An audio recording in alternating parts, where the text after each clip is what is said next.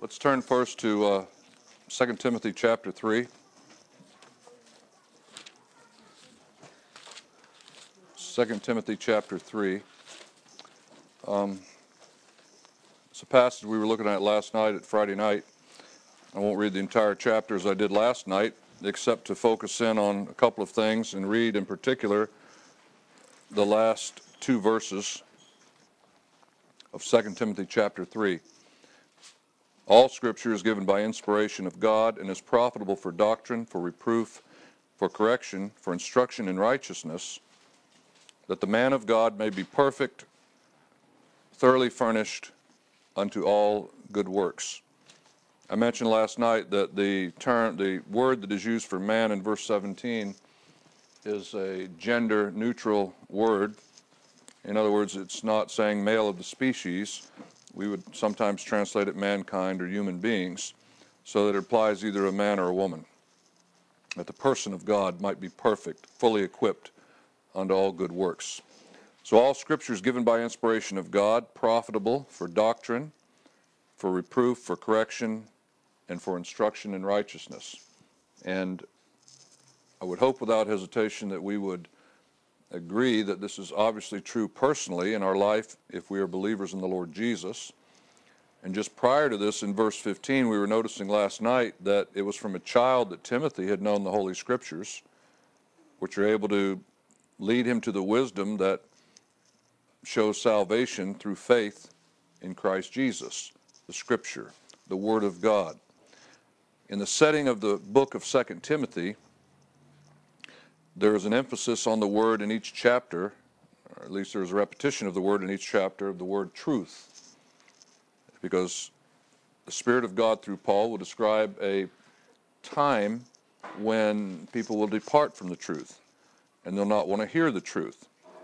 And I did make the observation last night that while it is an unsettling thing when society becomes that way, at least if we lived in a society where once God's Word was taught and at least reverenced in a sense, while that is unsettling, what the more unsettling thing is when those who go under the banner of Christianity don't want to hear the truth.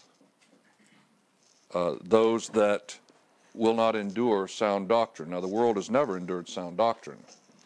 And when the things that are listed in chapter 3 in the first few verses, the 19 traits that are given to us beginning in chapter 3, verse 2, down to verse 5, when those things become characteristic of those that at least name the name of Christ and go under the banner of Christianity. And again, they have a form of godliness. The world never has a form of godliness. So he's talking about those in this day, which is a far more insidious, far more dangerous thing. Those that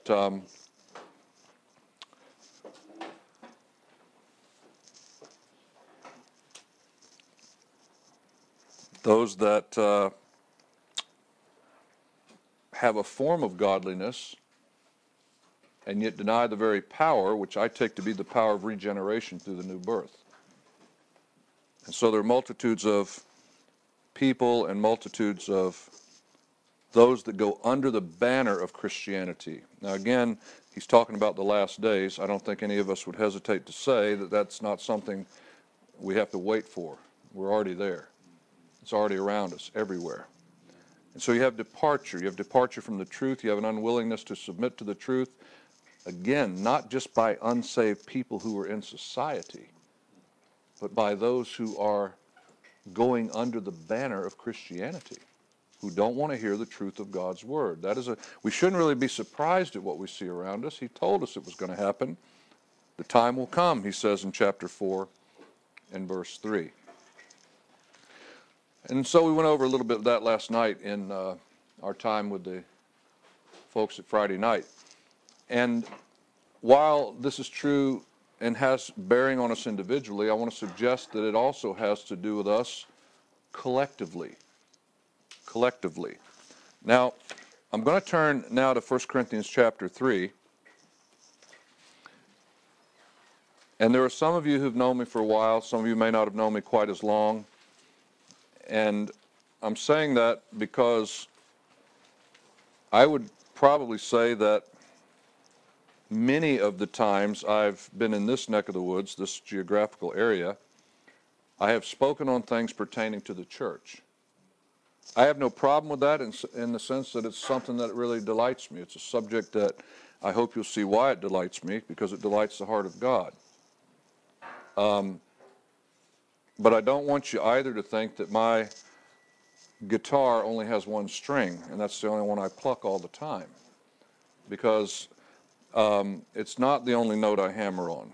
Matter of fact, I would say the majority of time that I've spoken on this subject in this area, in connection with Boulevard in particular, I've been asked to speak on it. And I've only been too, happy to do so. And I was asked to speak on it this time. So if you're wondering, how come every time that guy shows up, he's talking about the church? Doesn't he know anything else? Is that all he's got? We've heard this before, Probably have heard it before. Thank you for showing up late. I'm sure it was Michael's fault, not Jessica's. No doubt in my mind. But I'm glad to see you. Jessica, I mean, not Michael, but... So anyway, if you're wondering why is he speaking on that again, because I was asked. But again, I'm only too happy to do so. And when conferring with the powers that be over what exactly it would be, and am I correct that you've been going over this some now? This is sort of the wind down, or hopefully a finale, and not a letdown. But so I picked a topic on which I have spoken before, called "Why I Like the New Testament Assembly," and what I'm going to do now is tell you why I don't like that title. Because that was a title that was assigned to me once. And so... not by Boulevard, then. Well, no, not by Boulevard. No, they wouldn't. But anyway, it was assigned to me, and when it was assigned to me, I took it. But when I got to where I was, because you don't want to do it in advance and you run into conflict, but when I got ready to speak, I said, here's what was assigned to me, and here's what I'm going to change it to, okay? But in all honesty, what I did change it to is something in the effect of not why I like the New Testament Assembly, but why I appreciate what God's Word teaches about the New Testament Assembly. Now, back in the day, that was a little bit much to get on a cassette. So they like shorter titles. But it's not really a matter of as much what I like. And that's the thing I was trying to avoid. Because it's not so much a matter of just choosing what I like. What I want to choose is what God likes. And when I find out what pleases the heart of God, then that's what I want to line myself up with. Really, isn't that part of the tension of life? It's a tension in our individual walk, because we have a will, and God did not make us as robots. And the struggle of the Christian life exemplified, in one sense, not that he had the same struggle in that sense, but exemplified by the words of the Lord Jesus and the answer he gave in the garden, not my will, but thine be done. The essence of that is what we as believers struggle with in life, isn't it? Exerting our own will, going our own way, or submitting ourselves unto his will, which is kind of, it's kind of crazy in one sense, because we know his will is better. But we've got a will. And like a child sometimes struggles against a parent, or a wife struggles against a husband, and a husband struggles against what God would have him to do. None of y'all, but I mean some of us, that deal with such things. We have that will. And that's where I go back again time and time to what Paul said. What was the motivation of his life? How did he find the source to be able to pursue the will of God, to be able to give himself? And the motivation is found in those words where he said, I am crucified with Christ. The old life is dead. Nevertheless, I live. If you don't think I live, ask my wife. She'll tell you I'm very much alive in more ways than one, But the life that I now live, I live in the flesh. But I live by faith of the Son of God, who loved me and gave himself for me. Crucify with Christ. Nevertheless I live, yet not I, but Christ. And as I've said before, you could reduce the essence of the Christian life down to those 4 words. You wake up every day and say, not I, but Christ. And then you seek to live that out in reality. That's the essence of and that's the battle we face. Not I, but Christ. So anyway, having said that, that's the real issue. And I want to submit to you that while we generally, and I'm generalizing now, tend to realize that when it comes to our individual walk, if we're believers in the Lord Jesus, somehow that doesn't always transpose itself into the collective key of what we do as a group of believers in the Lord Jesus. And so I say that again to say it's not just a question of what I like. It's coming to discover what God's truth is. And having discovered that, seeking by the grace of God individually and collectively to submit myself to that. And as a local assembly, seeking to do the same thing. And so in 1 Corinthians 3, where we turned,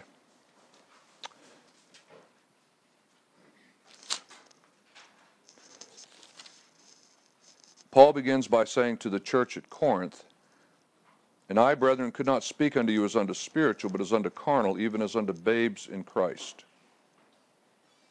I have fed you with milk and not with meat, for hitherto you are not able to bear it, neither yet now are you able. Can you guys, Enrique, can you hear me? You could raise your voice just a Well, thank you. Lisa.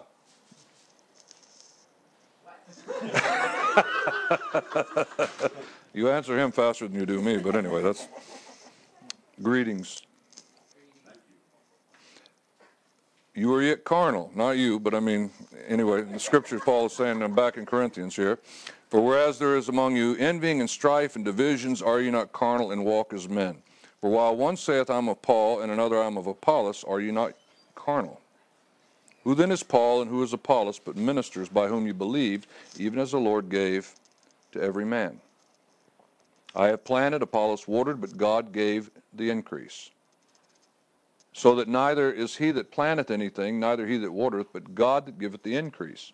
Now he that planteth and he that watereth are one, and every man shall receive his own reward according to his own labor. For we are laborers together with God. Ye are God's husbandry. One of you young men, old men, whatever, who doesn't have the King James as I do, may the Lord have mercy on you. Can you give me a reading in verse 9? For we are God's fellow workers, you are God's field. God's field. What about the rest? Building. God's building. Okay, field. Cultivated field is the concept there.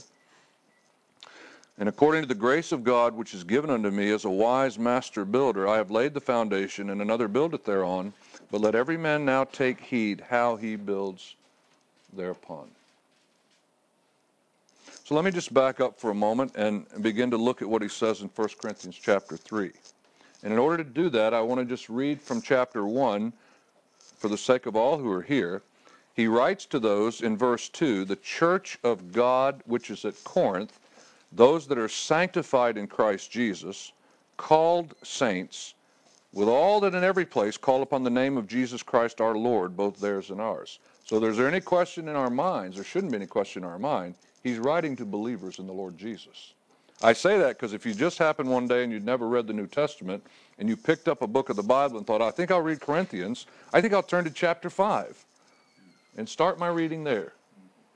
Or chapter 6. You know, you might begin to wonder, who are these people he's writing to? They couldn't possibly be believers.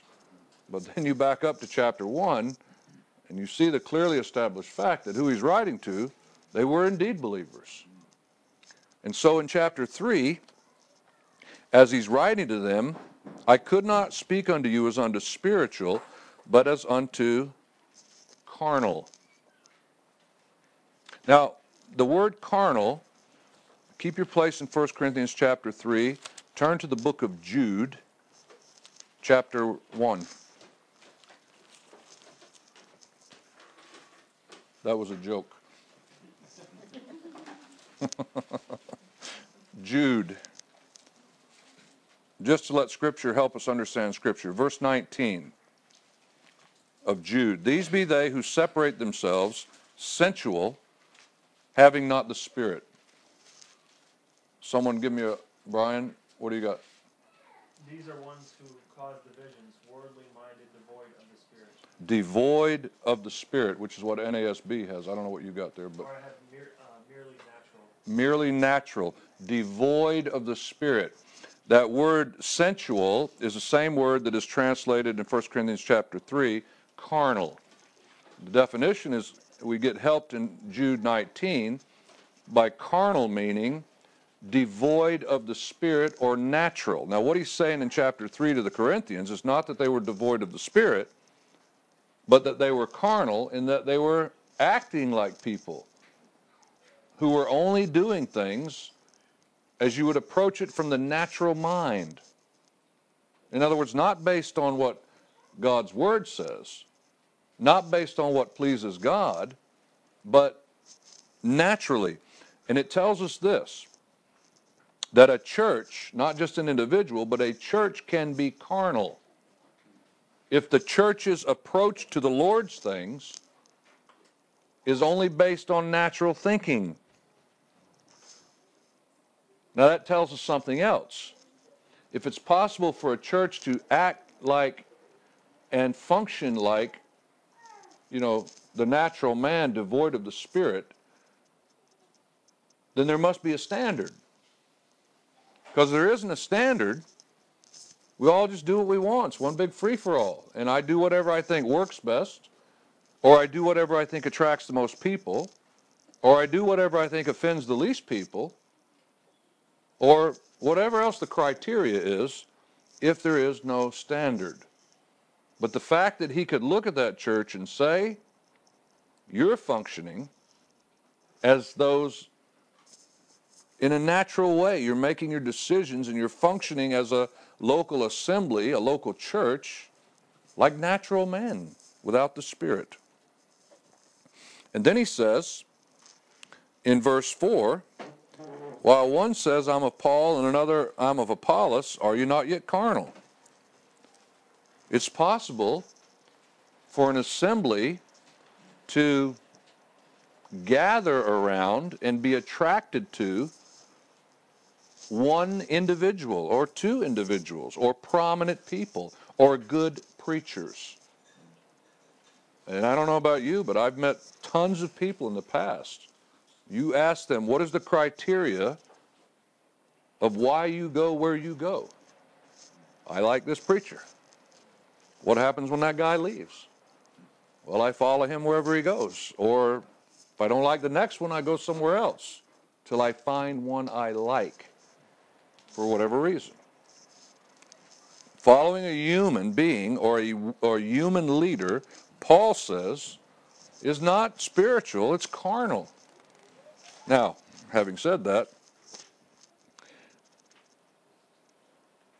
some of us definitely, I being one, have certain preachers and teachers that we appreciate. Others we endure, but it doesn't form the basis of why I meet in a certain place or why I gather in a certain way. Because to do that is carnal. And then we get more towards the heart of it. And I'm going to jump down now to verse 9 where we read, you are labors together with God, you're God's husbandry, cultivated field, you're God's building, and if you drop down into verse 17, he's going to tell you something else you are God's temple. Now you know in 1 Corinthians that he will use the term temple in two ways. He will use it in chapter 6 to speak of your body. Individually, your body is a temple of the Holy Spirit. But here he's using it collectively of a local church, the church at Corinth, which he uses an analogy or a word picture which causes them to think of the imagery that he's using It conveys something to their mind. If he says this, you are God's building. You are God's cultivated field. You are God's temple. Well, one thing it certainly implies is possession and ownership. You are God's temple. You are God's field. You are God's building. And so it gets across to us, doesn't it? Whose we are. Whose the church is. That sounds funny. Whose the church is. Who the church is. But anyway, I mean, it just sounds funny. But you understand that idea of possession. This is God's church, God's field, God's building, God's temple. Well, that should certainly elevate my thinking. And I have to ask myself, what's my concept of the local church? Because this was the church at Corinth he's talking about, with all their problems, with all their hang-ups, with all their stuff going on. They still were God's possession. And then it starts getting close to the heart of it to me too. Because of the three things that he's going to use, these three pictures that cause us to think through what it is that he's conveying to us. You are God's cultivated field. You are God's, well, you see, a cultivated field is like a garden. Now, I have a little garden. I very boastfully showed to Jamie my spinach that came out of my little garden. Some of you from time to time on Facebook may see me, put little stuff out of my garden. I never used to have a garden because I like a garden. It's hard to keep a garden when you travel, So you got to find pretty low maintenance kind of stuff and hope it grows and hope it gets rain and hope it doesn't freeze and all that. But I'll tell you what I do almost every day in my little garden. Almost every day when I get up and I get a cup of coffee, I go outside and I look at my little garden. And there's a certain delight that comes to me. It's a small garden, It's not going to produce enough to feed the neighborhood. But that's not the point. You might grow flowers. Why do you grow flowers if you can't eat them? But there's a certain aesthetic delight, isn't there? In sitting by a window, or even sitting in a garden, and looking at the beauty of those flowers that are growing. When you think that one of the views that the Lord gives us of his church is this cultivated field. I can't say with authority that it draws from Old Testament imagery, but it certainly was true with Israel. That there are at least 3 times I can think of where they were called a vine. And in the imagery of Isaiah and of the Psalms, we have repeated that God took a vine out of Egypt and he planted it and he cultivated it and he groomed it and he protected it and he built a fence around it and he built a tower over it and he kept the wild animals from it and he looked for fruit. The vine. And so I'm not saying now that Paul is,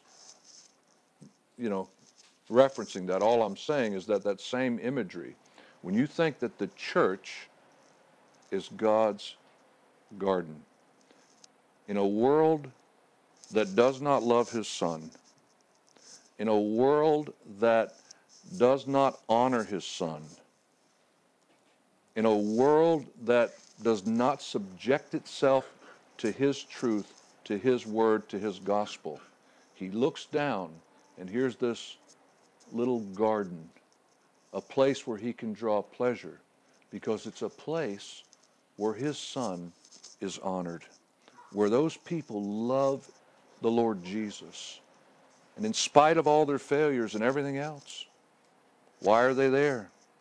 Why are they doing what they do? Why are they seeking to subject themselves to the truth of God? Because it brings pleasure to His heart. And to me, it's a powerful motivation.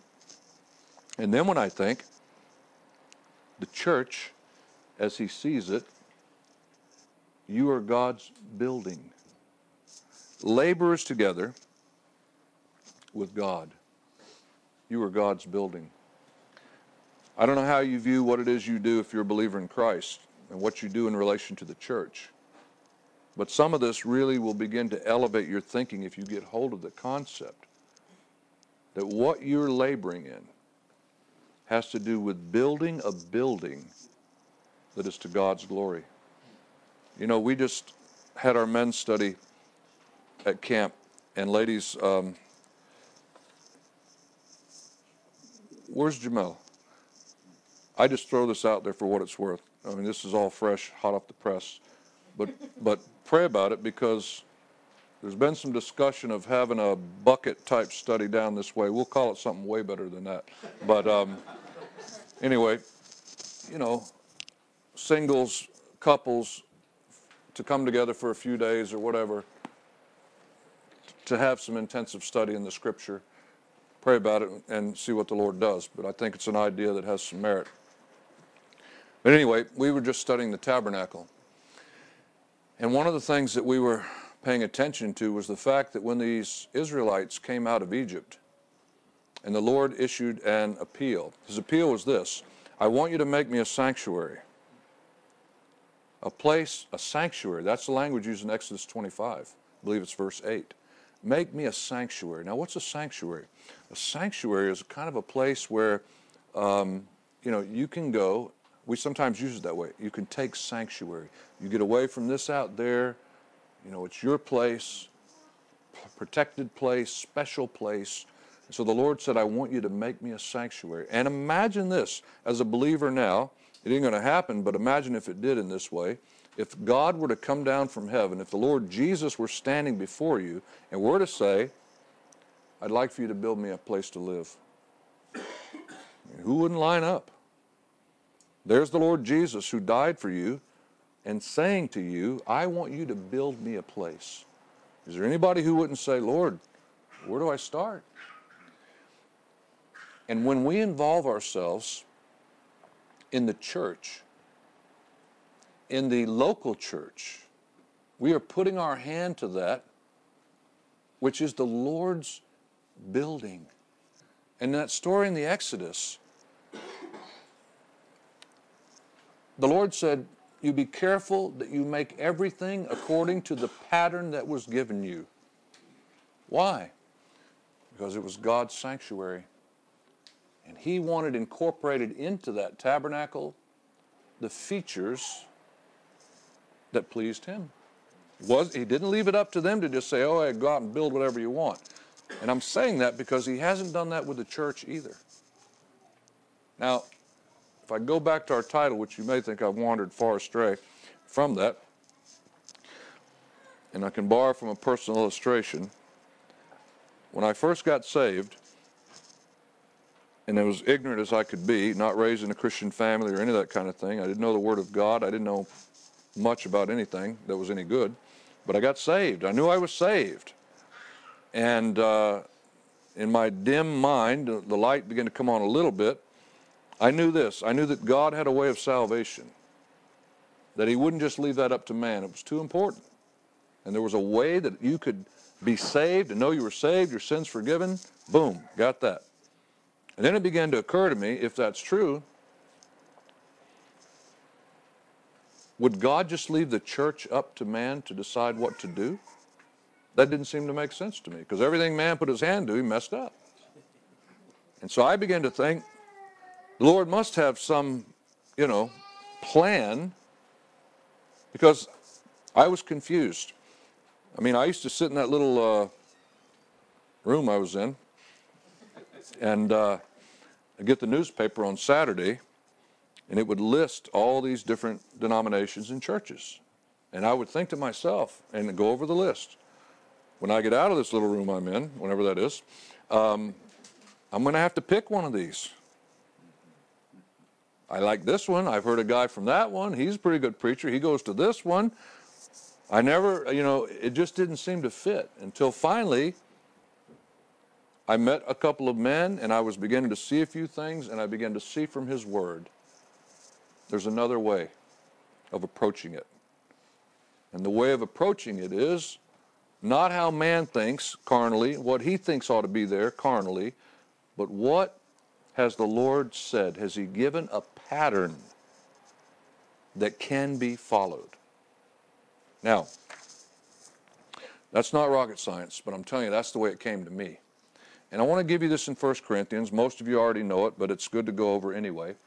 Because one of the things you're going to hear about 1 Corinthians is that this book of 1 Corinthians, that much that's in there, it was only cultural stuff. And it only applied to those that were living in Corinth. And while it's true that certain cultural conditions can be a springboard for teaching to occur, I want to show you why that argument, that premise, is not correct. And so back where we saw in 1 Corinthians chapter 1, in verse 2, he writes to all that in every place call upon the name of Jesus Christ our Lord, both theirs and ours. So this letter is written to all of them. And then notice, if you would, turn forward to chapter 4. Chapter 4 and verse 17. He says, "For this cause I've sent unto you Timotheus," or Timothy, "who's my beloved son, faithful in the Lord, who shall bring you into remembrance of my ways which be in Christ, as I teach everywhere in every church." Now that's important, isn't it? That Paul says that what I'm teaching here to you Corinthians, I teach in every church. It's the same thing. I don't say, oh, this is the church at Corinth, and I'm going to tell them this. And this is the church at Ephesus, and they don't have to do that. I teach the same thing in every church. Chapter 7, verse 17. "As God hath distributed to every man, as the Lord hath called every one, so let him walk, and so ordain I in all the churches." In all the churches. And then in chapter 11, let's drop down to verse 16. "But if any man seem to be contentious, we have no such custom, neither the churches of God." He's not saying there, I just told you stuff in 15 verses that you can absolutely disregard. If you're going to argue about it, it doesn't matter. He's saying that we don't have any such custom of contending over these things, because it's what we teach in all the churches. And you Corinthians are no different. And then chapter 14, in verse 33, which, not to hammer on one thing, but to notice that verse 33 comes right before verse 34. And verse 34 comes right after verse 33. And in verse 33 he says, "God is not the author of confusion, but of peace, as in all churches of the saints." And so the things that he taught here are the things that he taught in every church. Now that's important too, because as you're probably already aware, when it comes to truth concerning the church and what the church is supposed to do and what it's not supposed to do, I don't know of any book that has as much about that subject as the book of 1 Corinthians. And so in that book, he's telling us both what we ought to do, what we ought not to do, and he taught that in all the churches. Now, if you just read that, and we're not influenced by anything else, would you not come to the conclusion that there should be universal agreement about our practice and what we do in every church? And while there may be some variation of certain things, certainly when it comes to our overall practice and what was taught and so on, you ought to be able to recognize it from one place to the other, which leads to another question. We obviously know as we look around in the world around us, that's not the way it is. Who moved? Who moved? In other words, if you set the standard here, then if we're all following the same thing, there would be that universality to it, wouldn't there? It's when you move away from that standard. And so the key then, now that's to accept a major premise. I don't want to get ahead of myself, but the major premise is that there is a pattern that is to be followed, and that it is something that, and this goes back to why, if you want to get under the why I like, because God's method and God's instructions for the church transcend culture. It's not to say that there are not culturally things. Listen, I think we don't admit it as much as maybe we should, at least I'm speaking to me personally.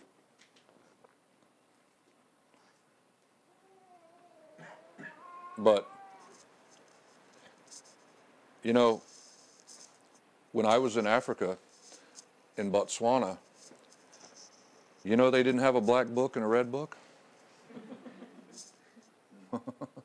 Matter of fact, most of it I have no idea what they were singing because I didn't speak Setswana. They didn't sing from the black book.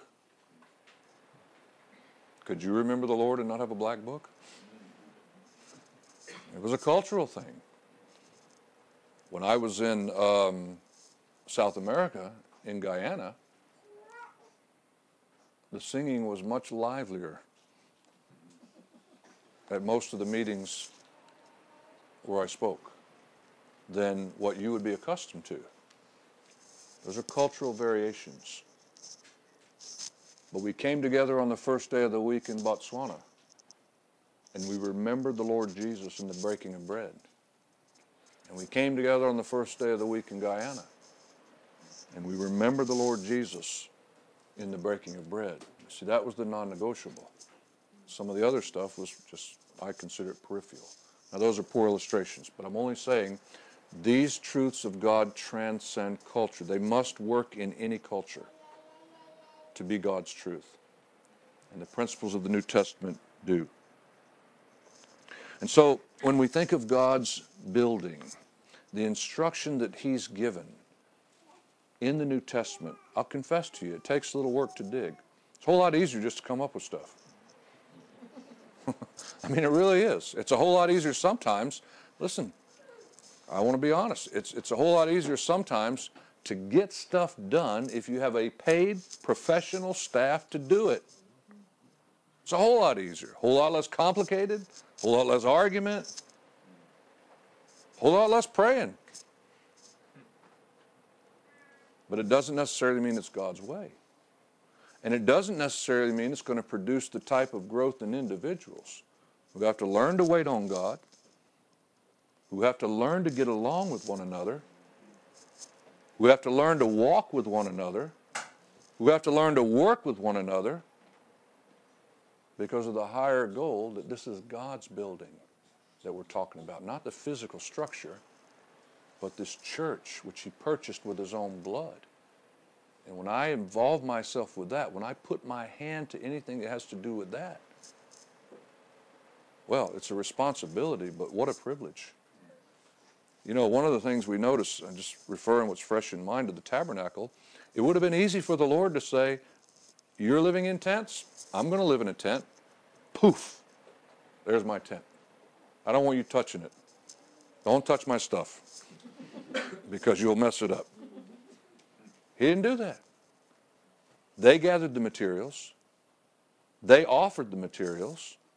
They did the workmanship. He gave them the skill. He gave them the ability. And as a couple of our young men at the study noted, God gave them all that stuff anyway. And then they turned around and used it to produce something that would house the glory of God. What a motivation to them to think this is going to be God's house. You see, if we could see the church that way, how it would elevate our thinking. This is God's house, the place where He has promised, where His glory, according to Revelation, is connected, as it was with those local churches. Every one of them. Have you ever thought about that in the book of Revelation? I mean, I know we hammer Laodicea, but there were 7 lampstands. And if my mind conjures up that imagery correctly, I envision Christ right in the middle, and I envision those lampstands circling Him like a wheel. And I envision each one of those lampstands being in the same proximity to the Christ who is in the midst, one not closer than the other. Every one of them shining their light, reflecting the glory of the Lord Jesus Christ. Even Laodicea, which is an amazing thing to think. Now, they had issues, without a doubt, but they could be dealt with. Matter of fact, if you read that passage in Revelation chapter 3, you'll find, to me, that one of the greatest promises of all is given to the church at Laodicea. To those that overcome, I'll grant to sit with me, as I am granted to sit in my Father's throne. To the Laodiceans. Maybe because they had so much to deal with, so much to overcome. But anyway, His glory connected God's with the local church. And so those Israelites, yes, God had supplied for them to have the materials. Yes, He gave them the pattern of how to build it. But they knew that when they did, and I saw one of the beauties that's found in the book of Exodus when they gave the materials that were offered, is how many times the women were mentioned. It wasn't just the men who gave. The women gave, and the women spun the goat's hair, and the women did a lot of the labor and provided the stuff to house God's glory. And what a beautiful thought. To think that the Lord could save somebody like me and allow me somehow in my service for Him to seek to build something that is connected with the Lord's glory. And when you look at 1 Corinthians chapter 3,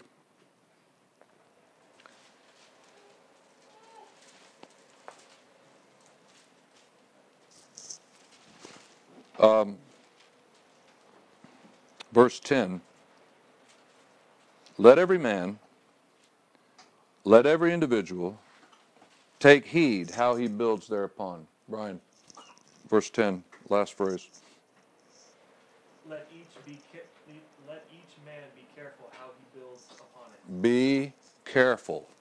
Now the it is the foundation that is laid in verse 11. Other foundation can no man lay than that which is laid, which is Jesus Christ. So the foundation's laid, and then there's a warning. You be careful what you build on that foundation. Now if it says be careful, to me that implies there must be a pattern to follow. If not, just build whatever you want. It doesn't matter how you do it, as long as your intentions are good.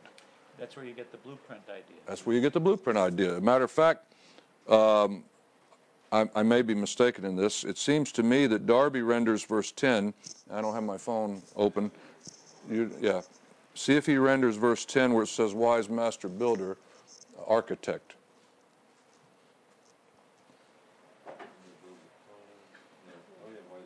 As a wise architect. Darby would render that as a wise architect.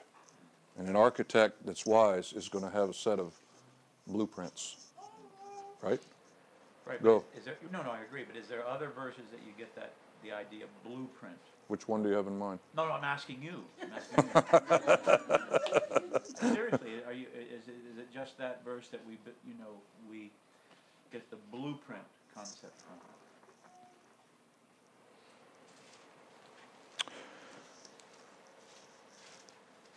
Well, the specific language of it, but the concept flows right out of this passage, and it does because of this. The grace of God which is given to me as a wise master builder or an architect, I've laid the foundation. Okay, the blueprint, particularly in that aspect, laying the foundation, which is the person and work of Christ that the apostles laid down. Now you don't go back and lay the foundation, now you build upon it. How is it to look then? That will be determined by the plan, the pattern that's given you in the Scripture. That's why he can say, be careful now how you build upon it. Because what you build upon that, gold, silver, precious stone, wood, hay, stubble, one day it's going to be tested as to what sort it is, what sort it is. And again, now this is an obvious thing, but sometimes I know in my own thinking, I say this not for you, but for me. What's the most obvious thing about what the materials listed in verse 12? Gold, silver, precious stone, wood, hay, stubble. That jumps out at you about those two categories of things. Some can withstand the heat, some can't. That's right. What else? Gold. Are good, nice to look at. Nice to look at. What else? Gold, silver, precious stone, wood, hay, stubble. Straw. They're not commonly found in one category. What was that? Who said that? Michael? Was that Michael? He couldn't have said that. No. Value. Value? Is that valuable? Yeah. Value. I think the basic one with what you're bringing out is that gold, silver, precious stones are that without man's hand on them. And wood, hay, and stubble are wood, hay, and stubble because man put their hands to them. That's in part too.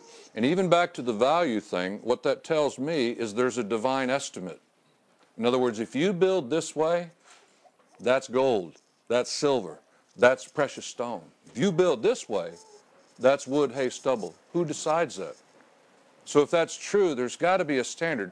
God could not, he's not a God who just arbitrarily would say, ha ha ha, you got it all wrong. And I never showed you how to do it anyway. I was just hoping somehow you'd get it right, stumble upon it. That's not the way God is.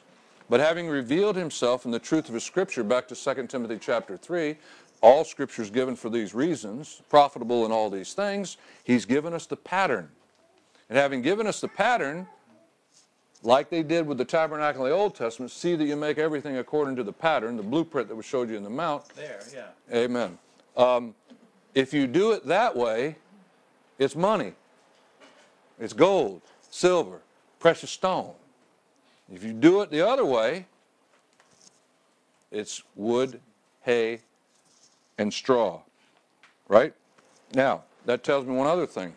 Not only is there a divine estimate that values these things, so that tells me something right there.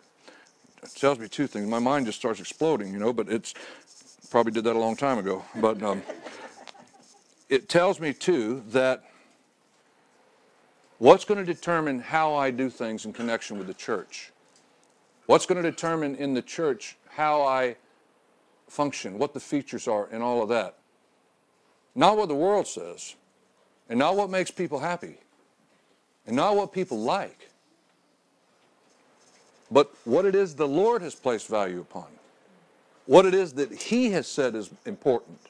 And I want to hold to that, and I want to keep that if I'm the only one doing it. And if I got to meet with 5 people who are doing that, as opposed to 500 who aren't, give me the 5 people. Now that's a decision that some folks make. Why? Because the value that he places upon it. And I want my heart to beat with his heartbeat. I want to be in sync with his heart in that sense. Now God help us, because history is replete with the actual, events of people who have attached a value to things that God himself never did. And so we've got to be careful there. But on the other hand, there are things that, according to this book, you see, and then the other thing that brings to my mind is this, that gold, silver, and precious stones unlike wood, hay, straw, they, as a rule, require a tremendous amount of labor to acquire. Now, you can find a little gold scratching around on the surface, but if you really want to get down into the vein of it, you got to dig. Silver has to be mined. Precious stones coming from the heart of the earth. Stuff doesn't come up easy. But man, you know, isn't it worth the effort to come up with a handful of diamonds as opposed to a truckload of hay? Go down the corner and pile your truck with hay all you want. Give me the handful of diamonds, even though they'll take more work and labor. That's another concept anyway that kind of flows out of that to me. And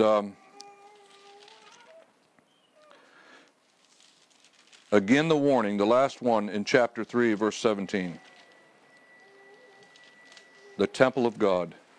And here's where it comes in. If any man defile the temple of God, Brian, 3:17.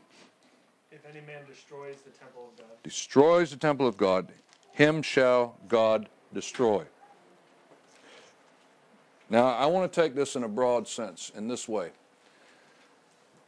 Well, let's think biblically for a minute. How did they destroy the temple, the Israelites, in the Old Testament? Not just by going in there with a hammer. How did they destroy it? Moral pollution. What? Moral pollution. What else? Putting things in there that God, Idols. taking things out of it, selling things off, giving them up to the enemy, whatever it was, you see. Corruption, right? That destroyed the temple of God, because that temple, like the tabernacle, was built in such a way to incorporate divine truth in its very architecture, in its very structure. And when they went tweaking it and messing around with it, in that sense, it didn't mean they took a match and lit it and burned it down, although that ultimately would happen. One man renders this, church wreckers, God will wreck. But wreck not in the sense of taking an axe to a physical building. But if you go back to that passage in Timothy that talks about the church of the living God being the pillar and the support of the truth, and the church being intended and designed by God in the very way that we gather together as believers, and what we do and don't do, communicating by the very way that we gather the truth of God, when you go tweaking it, you wreck the picture. You wreck the temple. I'll show you how we do it. It follows, as you know already, verse 18 will follow verse 17. And verse 19 will follow verse 18. Let no man deceive himself. Listen to this. If we could get hold of these two verses, we, generally speaking, if the Christian world could get hold of these two verses, and know what the implications are, it would be a transformation. Let no man deceive himself. If any man among you seem to be wise in this world, let him become a fool, that he may be wise. For the wisdom of this world is foolishness with God. Human wisdom, worldly intentions, man's plans and designs and schemes, strategies and methods and techniques, they don't cut it. It's foolishness with God. Why would mankind think he's wiser than God? It's obvious in salvation, isn't it? And you know, there's 3 chapters here that talk about wisdom. Chapter 1 in 1 Corinthians, it is not man's wisdom that divines salvation, the foolishness of preaching. Chapter 2, it's not man's wisdom that communicates the truth of Christ and his gospel. Brethren, when I came unto you, Paul says, I came not with enticing words of man's wisdom. In chapter 3, it's not man's wisdom that is to be used in the building of the church. Now, you can go and take all the courses you want and all the things you like, but when it comes down to it, God has given us the blueprint and the plan and the pattern. Takes a little digging, but it's there. I'm done. Yes. You opened up in 2 Timothy 3 about those who deny the power. You said that was the regenerative Power. I said that the power, yeah, those that deny the power thereof. Right. Yeah. And you got that from where that's what the power means. I said having a form of godliness but denying the power thereof. Well, what is the power that produces godliness? Ultimately, it's regeneration. That's the basic core of it. And I'm simply saying that to me, as I read this list of things, of those that are lovers of pleasure more than lovers of God, blasphemers and all of that, but they have a form of godliness, which tells me he's not now talking about society. He's talking about those that are going under the banner of Christianity. They got a form of godliness, but they deny the very power of it, which is, to me, that's my understanding of the text. It doesn't say that explicitly. But what is the power that would produce true godliness? Enrique, what would you say? I said amen to what you said. Yeah, okay, good. Is there a question, can I, Yeah, you may. you know, is it legitimate to say that it is not good for any assembly to study what we're studying here on the assumption that we've got it all right and we're following the pattern? That's number one. And number two, is it right to, as an assembly, ask ourselves, what is it that we're doing here at Boulevard Bible Chapel that is according to man's wisdom and outside of God's wisdom? And that those are legitimate, that's a legitimate exercise, a very necessary exercise, and it's dangerous to approach this thinking, we've got the pattern, we're following the pattern, we're okay. I do think it is healthy to evaluate, to always be open to the Scripture. I remember when I first got saved and went to the little assembly that I was first involved in, for which I'm very grateful for all I learned there. But there were things that frustrated me. I didn't ask things out of a rebellious spirit. But I remember asking one man, how come we have 20 minutes of singing? Why don't we have 50 minutes of preaching and 10 minutes of singing? To which I was told, the brethren always have 20 minutes of singing. Oh, okay. But don't we do all things, you know? And so those things can be frustrating. That's a very simple illustration, but yes, we need to evaluate. Constantly, right? Constantly before the Scripture, absolutely, yes. Tim? I would just say that a lot of times we're doing things that we think are biblical, right? You know, you don't have something definitive from the Word of God. You got to be careful where the Scripture doesn't speak. And you got to be careful because sometimes there may be things that are traditions that have a value to them. And so we move before the Lord carefully, and yet at the same time, the discernment to know the difference. To not elevate those things that are simply preference into scriptural principles. And not to do the reverse is what we see often. Taking those things that are scriptural principles and, you know, lowering them to be simply preferences. So you folks only do this because that's a preference. Well, no, that may be a scriptural principle. And so to come back to those things, to evaluate, and generationally, the beauty of new people getting saved and new generation coming up, they got to revisit these things. And then, hopefully, with the generation that's beyond them, of being willing to say, well, you know, maybe we weren't always doing that in the way the Scripture presents. Maybe that was a tradition we'd fallen into. We like it, it had a value, but do we go to the wall for that? So you're saying the breaking of bread wasn't always at 9:30? I like the way Well, it was when Paul, no. I heard J. Boyd Nicholson say, Oh, we're not listening then. No, I'm just, I heard him say one time, you know, Christianity, it's like the hull of a ship. You might have heard it. And as that ship sits in the water, you know, it begins to build barnacles. And over time, somebody who doesn't know better might look at those barnacles and say, oh, that's the hull of the ship. Yeah. So when we revisit these, it allows us to clean it and to refresh it so that we can have a more confident and pure approach to assembling together and studying. And I think, for instance, you know, you mentioned your own personal coming to the Lord. When, even after having been saved for a while and been in the institution, and I think it was you who came to Boulevard the first time when I heard New Testament church principles, which is non-existent in most institutions, right? So when you visit these things, it opens up and allows the Spirit of God to work more powerfully in the assembly. So, yeah, it's good to visit. Larry? Well, two things. One is, sounds like you've mentioned the word glory a lot, the Yep. glory of God a lot. Yeah.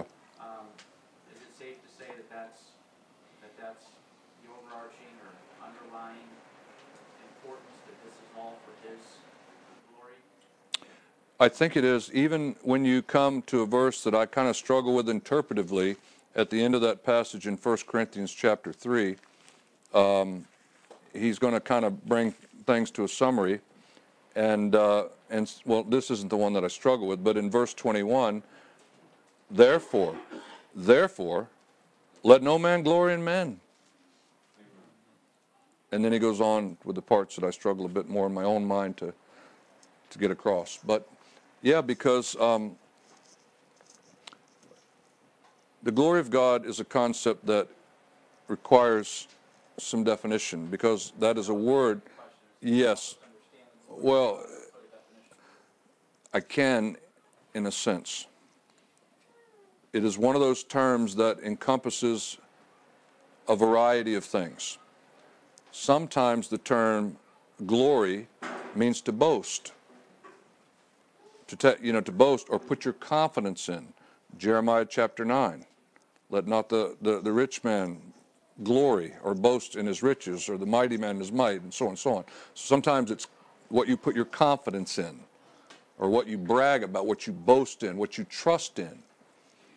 Sometimes glory, Romans 3:23, all have sinned and come short of the glory of God. I take the glory of God there to be not some bright, shining manifestation of God's presence, but the sum total of God's attributes, which equates to God's perfection. So that if you put everything together of who God is, what makes God God, His attributes, characteristics, it equals the glory of God, which is His perfection, which we've all come short of. Sometimes the glory of God has to do with the persona of those attributes being manifested. So, His presence is seen as His glory. Like the tabernacle? In the tabernacle, other places. And other times, the word glory has to do with His honor. To honor Him. To give God the glory is to give Him the honor that He is due. And so, but when I mentioned the glory too, I think part of that reference was thinking back to the tabernacle. When they built a house for God, it was a place where His glory came down and resided. When you go to Revelation chapter 1 through 3, Christ's glory is not connected with the political system out there. It's not connected with Washington, D.C. It's connected with the church. That's where His glory is found in that sense. That's where His presence is manifest, if you will. And that's where He is to be honored. I don't know if that helps or muddies the water, but that's the kind of thing I was thinking about. So that which has to do with honoring Him, to give Him the glory, the honor. Yes? I think it's relevant that the book of 1 Corinthians starts from the foundation of Jeremiah 9. It's Yep. quoted Yep. in 1 Corinthians chapter 1. Yeah. I think that's an important thing. Yeah. And really, what it's dealing there with is, back in Jeremiah 9, that there was no difference between people who were uncircumcised and those that were circumcised in the way that they lived, or whatever that's worth. So 1 Corinthians chapter 1 has everything to do with what is and what is the result of true spiritual circumcision. What does that mean, and what is the effect that that's to have in the believer's life? And basically, circumcision is the cutting off of the flesh because of an absolute and complete dependence on the living God. right, yeah. So anyway, that's helpful. Go ahead. No, but that brings in, and it's just, let the assembly, let no one glory in men, right? Whether it's in the gospel, whatever. And so, with that concept of circumcision, the cutting off of the flesh, the dependence of what the flesh can produce, going back to Abraham and so on, and then beginning to think that a local church is a place where our dependence is to be expressed as upon Him, not in what human ingenuity or man's whatever, you see. And there's so many places where systems are put into play that it robs you of that dependence of waiting upon. And this goes back, I mean, if I say Old Testament, give me a man of the flesh, who would you think? Samson? Give me another one. Saul. What was it that Saul said? He's waiting, right? Samuel, no, wait till the prophet to come. No, he couldn't wait. And the flesh wants to. Waiting in dependence on God is much harder. And that's partly what the assembly is about. It's a whole other concept. I mean, you know, it's, yeah. Would you say that that would affect those who attend the local meeting, their personal walk and their relationship with the Lord, the way that things are being done there? Say it's It not certainly, according well, to the pattern? yes and no. It can. On the other hand, there are those that overcome. You know, and in their heart, they're doing it for the honor of the Lord and so on, and even if things are out of whack. Just like you had in Israel. Things weren't always what they were supposed to be, but the individual was still responsible in their hearts to hold that truth, to do what God called them to do as best as they were able. Now, one other thing back to what Michael said. When it comes to honor, this is just me, Michael, now thinking about honor. It's God's house. So when I come into God's house, the local church, not the physical building, that's not the critical thing. If I come to your house, which I have been to before, and you happen to say, you know, when you come to our house, we've just had this beautiful tile installed, would you mind taking your shoes off when you come in the door? And I've just been out in the muddy yard like out here, and I'm like, forget that guy, you know, and I just come tromping across your beautiful new tile. I don't show respect and honor to the owner of the house. And in my mind, showing respect and honor to the church, God's house, if I just do whatever I want to do without considering the things the owner has put in place, I don't show him honor. So that's in my own little thinking. Yes, Enrique. Well, this is a phenomenal, fabulous subject, you know. Oh. Just that it goes and goes and goes, and there's so much here. But you know, there's even danger in a meeting like this. There's danger in liberty, tremendous danger in liberty. So 1 Corinthians 11:19, if you could read that verse just for a moment. We get very scared. I do. I mean, sometimes I'm like, oh my goodness, what's that brother going to do? What's that brother going to say? For there must also be heresies or sects or divisions among you, that they which are approved may be made manifest among you. So imagine, God's design of his local assembly is such that it actually allows for these kinds of divisions, To surface. these kinds of even contentions and carnal men, you know, not to say women, that act carnally. and all of it.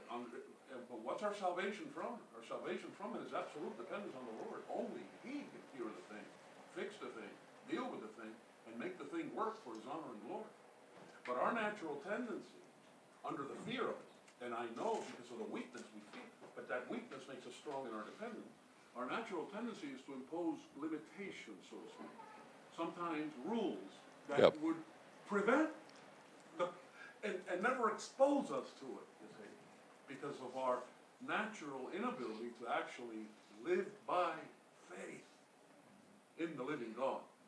Back to Abraham, going down to Egypt, and when he took that departure, and here's Sarah, and she's beautiful, and oh, well, listen, tell him you're my sister.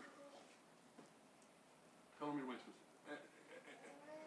Because if she hadn't been beautiful, he'd say, "You be sure to tell him you're my wife." You know? Anyway, learning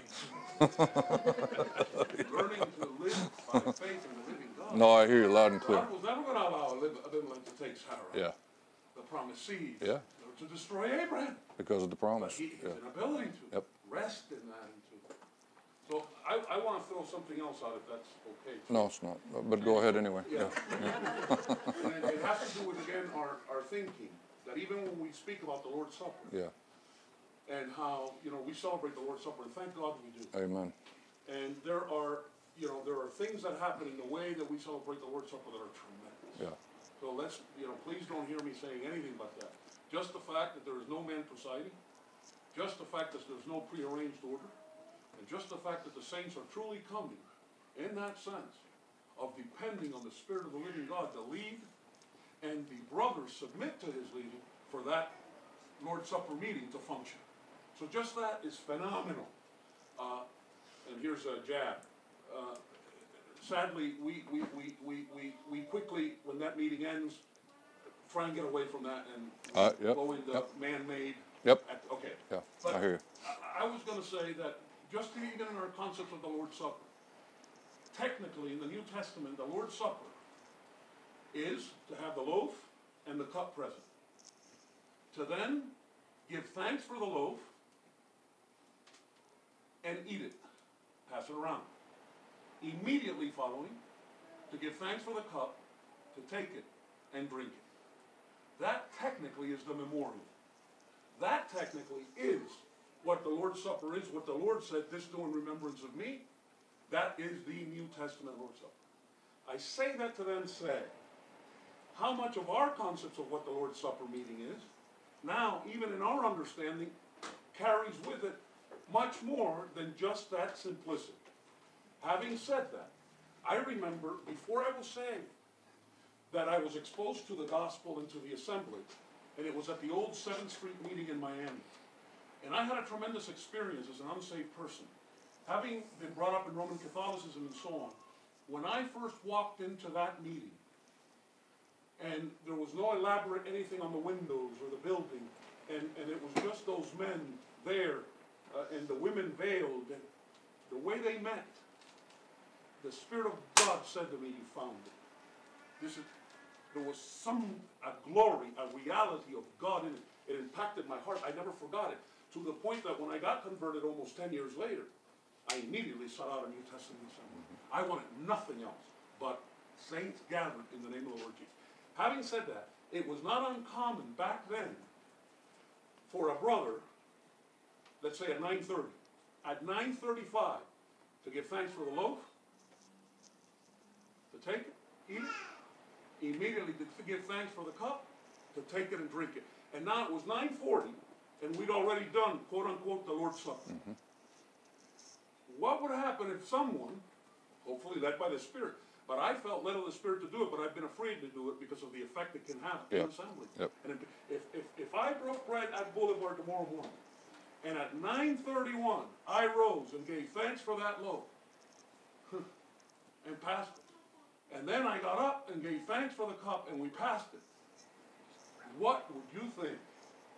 And how would that affect the next 50 minutes that you still got allotted to that hour meeting? It's just for thinking. I throw that out there. Well, and I've considered this. There is a technical sense in which, as you say, we come together, we break the bread, we take the cup.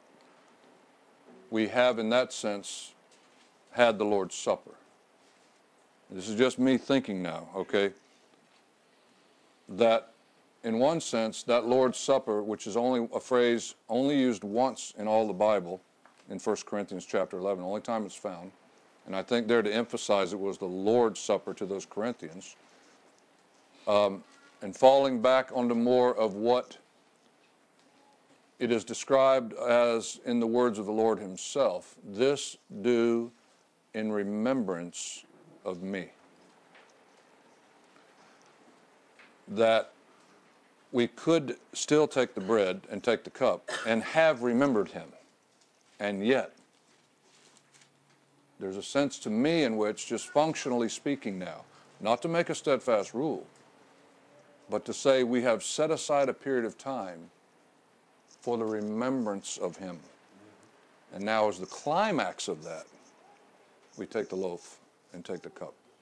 Not as a mandate, but a value in that, for that time allotted. Whether we do it before or other, though, you can't make an argument to say it has to be. There's no Yeah, doubt about no, it. yeah. And certainly when the church came together, They did. they came together Yep. with hymns, with songs, Yep. with a word, Yep. with a question, with prophecy, Yep. and with, when I say a question, it's remarkable because they didn't have the Bible the way we do. So they had questions, and they came. And they came with the expectancy that the Lord was present. And as the question was asked and directed to the Lord, not to a man, the Spirit of the living God would bring them revelation and answer to that very question. And then the order told them of how to do it. 2 or 3, order. If one is speaking, then another one gets a revelation. Let the first one be silent. Let the second one have his way. What? You talk about, if I was to, in a meeting today, say, interrupt not, and I want to be careful with the word interrupt, because, No, I know, yeah. but you follow what I'm saying? I do. What could happen?